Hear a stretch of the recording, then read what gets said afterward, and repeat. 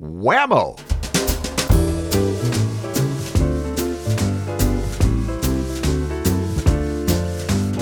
Hi there, this is the LifeSpring Family Audio Bible, and I'm coming to you from Riverside, California. Podcasting since 2004, I'm your OG Godcaster, Steve Webb. This is the daily podcast where we're reading through the entire Bible in a year. I am still on vacation, so this is a pre-recorded episode. We should be back about January 13th. Go ahead and comment on the show notes page, though, at lifespringmedia.com/S12E129. Also, send in your prayer requests and praises at prayer.lifespringmedia.com. I am checking my email every day and praying with you and for you. If you're in the Orlando area and you'd like to get together with me, send me an email at steve@lifespringmedia.com. We'll see if we can set something up. Today, our reading is Job 37 and 38, and I'm calling the episode Something Else. Shall we get started? Job chapter 37. The thunder and lightning frighten me. My heart pounds in my chest. Listen to God's thundering voice. Listen to the sound coming from his mouth. He sends his lightning to flash across the whole sky. It lights up the earth from one end to the other. After the flashes of lightning, you can hear his roaring voice. He thunders with his wonderful voice. And while his voice thunders, the lightning flashes continue. God's thundering voice is amazing. He does great things that we cannot understand.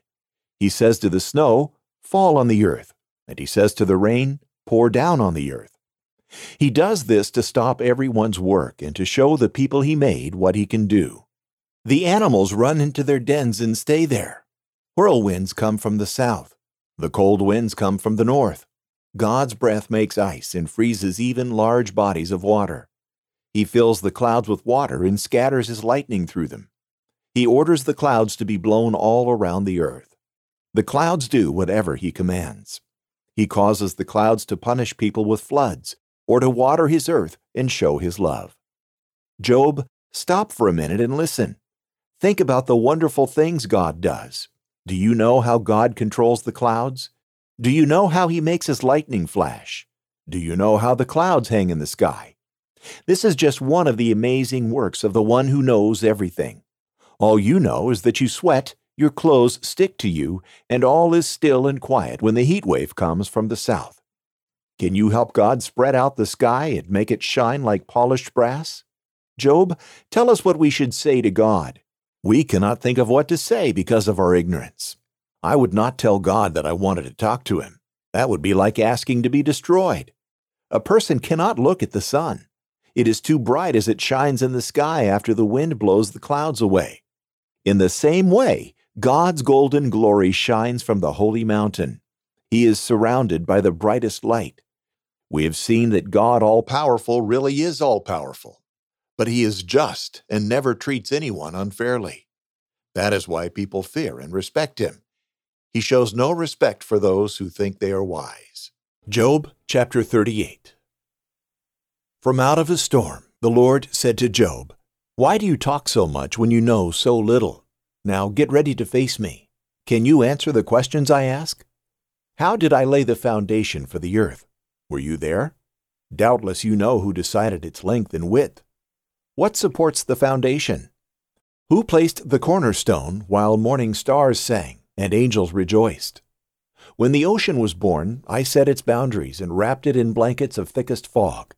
Then I built a wall around it, locked the gates, and said, 'Your powerful waves stop here. They can go no further.' Did you ever tell the sun to rise? And did it obey? Did it take hold of the earth and shake out the wicked like dust from a rug? Early dawn outlines the hills like stitches on clothing or sketches on clay. But its light is too much for those who are evil, and their power is broken. Job, have you ever walked on the ocean floor? Have you seen the gate to the world of the dead? And how large is the earth? Tell me if you know. Where is the home of light, and where does darkness live? Can you lead them home? I'm certain you must be able to, since you were already born when I created everything. Have you been to the places where I keep snow and hail, until I use them to punish and conquer nations? From where does lightning leap, or the east wind blow? Who carves out a path for thunderstorms? Who sends torrents of rain on empty deserts where no one lives? rain that changes barren land to meadows green with grass? Who is the father of the dew and of the rain? Who gives birth to the sleet and the frost that fall in winter, when streams and lakes freeze solid as a rock? Can you arrange stars in groups such as Orion and the Pleiades? Do you control the stars or set in place the Big Dipper and the Little Dipper? Do you know the laws that govern the heavens, and can you make them rule the earth? Can you order the clouds or send a downpour, or will lightning flash at your command? Did you teach birds to know that rain or floods are on their way? Can you count the clouds or pour out their water on the dry, lumpy soil? When lions are hungry, do you help them hunt? Do you send an animal into their den? And when starving young ravens cry out to me for food, do you satisfy their hunger? Well, in chapter 37 today, Elihu talked about how he is frightened of the awesome power of God that he sees in thunder and lightning. If you've ever been in a storm like Elihu's talking about, it truly is awe-inspiring. I'm a Southern California native, though, and I've been here almost all of my life except for 2 years when I was 7 and 8 years old about. And we rarely have thunderstorms here, and when we do, they're nothing like the ones I've seen in other parts of the country. Here, they rarely last for more than just a few minutes, and they don't go on and on with lightning flashes coming from all around. My son Tim, however, and his wife Val are living in Florida, about 20 minutes southwest of Disney World. Shortly after they moved there, Tim made a video call from his phone while they were out shopping. There was a thunderstorm happening, and it had already been going on for about a half an hour, and the rain was just pouring down in buckets, with thunder and lightning happening probably 2 or 3 times a minute, maybe more. It was crazy. And we stayed on the call for about a half an hour. It was a FaceTime call, and it was still going when we ended the call. We don't get that kind of weather here. My point is, even if we did, seeing that kind of display is only a faint shadow of the power of God. Think of it this way. I don't know if God used the Big Bang to bring the universe into existence, or if it all just appeared the way it is by His Word. It doesn't really matter to me. But here's the thing. Scientists say that the universe seems to be expanding in all directions, and they say it's because of the explosion that they call the Big Bang. Imagine the power if that's the truth, and the explosion that is still in motion after all those years. Imagine that. And what was the cause of it? God's Word. God said, "Let there be," and whammo! It just happened, and it's still going. Truly, God's power is something else. And yes, we should have a respect for His power, and a fear even, if we do not have a relationship with Him. But get a hold of this concept. Even with all of His power, this God with infinite power and infinite knowledge, this God who is everywhere at once, who is outside of time and space, wants so much to have a relationship with us that He gave all of that up to inhabit a human body for about 33 years and then suffer an excruciating death and glorious resurrection in order to pay the price for our sins. Now, if He could do that, then I don't fear Him like Elihu did. I worship Him. I adore Him. I owe everything to Him. And I look forward to the day when I see Him face to face, when I have no doubt that I'll fall on my knees at His presence.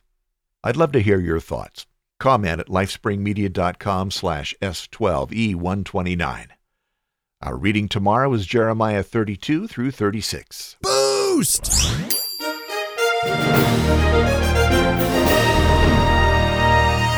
On this date in church history, January 6th, 1740. John Fawcett was born. He was an English Baptist preacher and poet. More than 160 of his hymns were published during his lifetime, including "Blessed Be the Tie That Binds" and "Lord, Dismiss Us with Thy Blessing." And on this date in church history, January 6th, 1924. In England, the very first worship service broadcast over radio from a church is aired by the British Broadcasting Company. The service is conducted by H.R.L. Shepherd at St. Martin-in-the-Fields Church.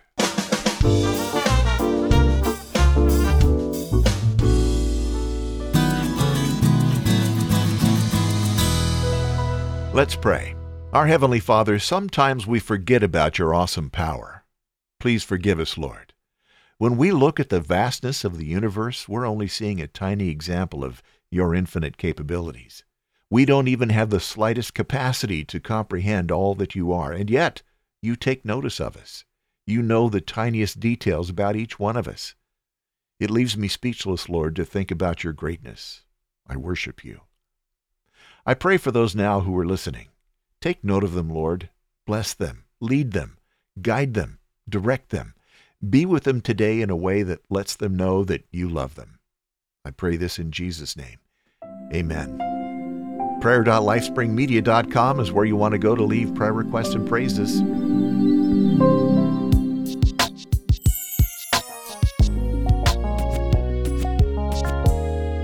You can comment on the show today at lifespringmedia.com/S12E129, and I'll read some of your comments on the show when I get back on about the 13th. Let me hear from you. Until tomorrow, may God bless you richly. Thank you for being here. I'm Steve Webb. Bye.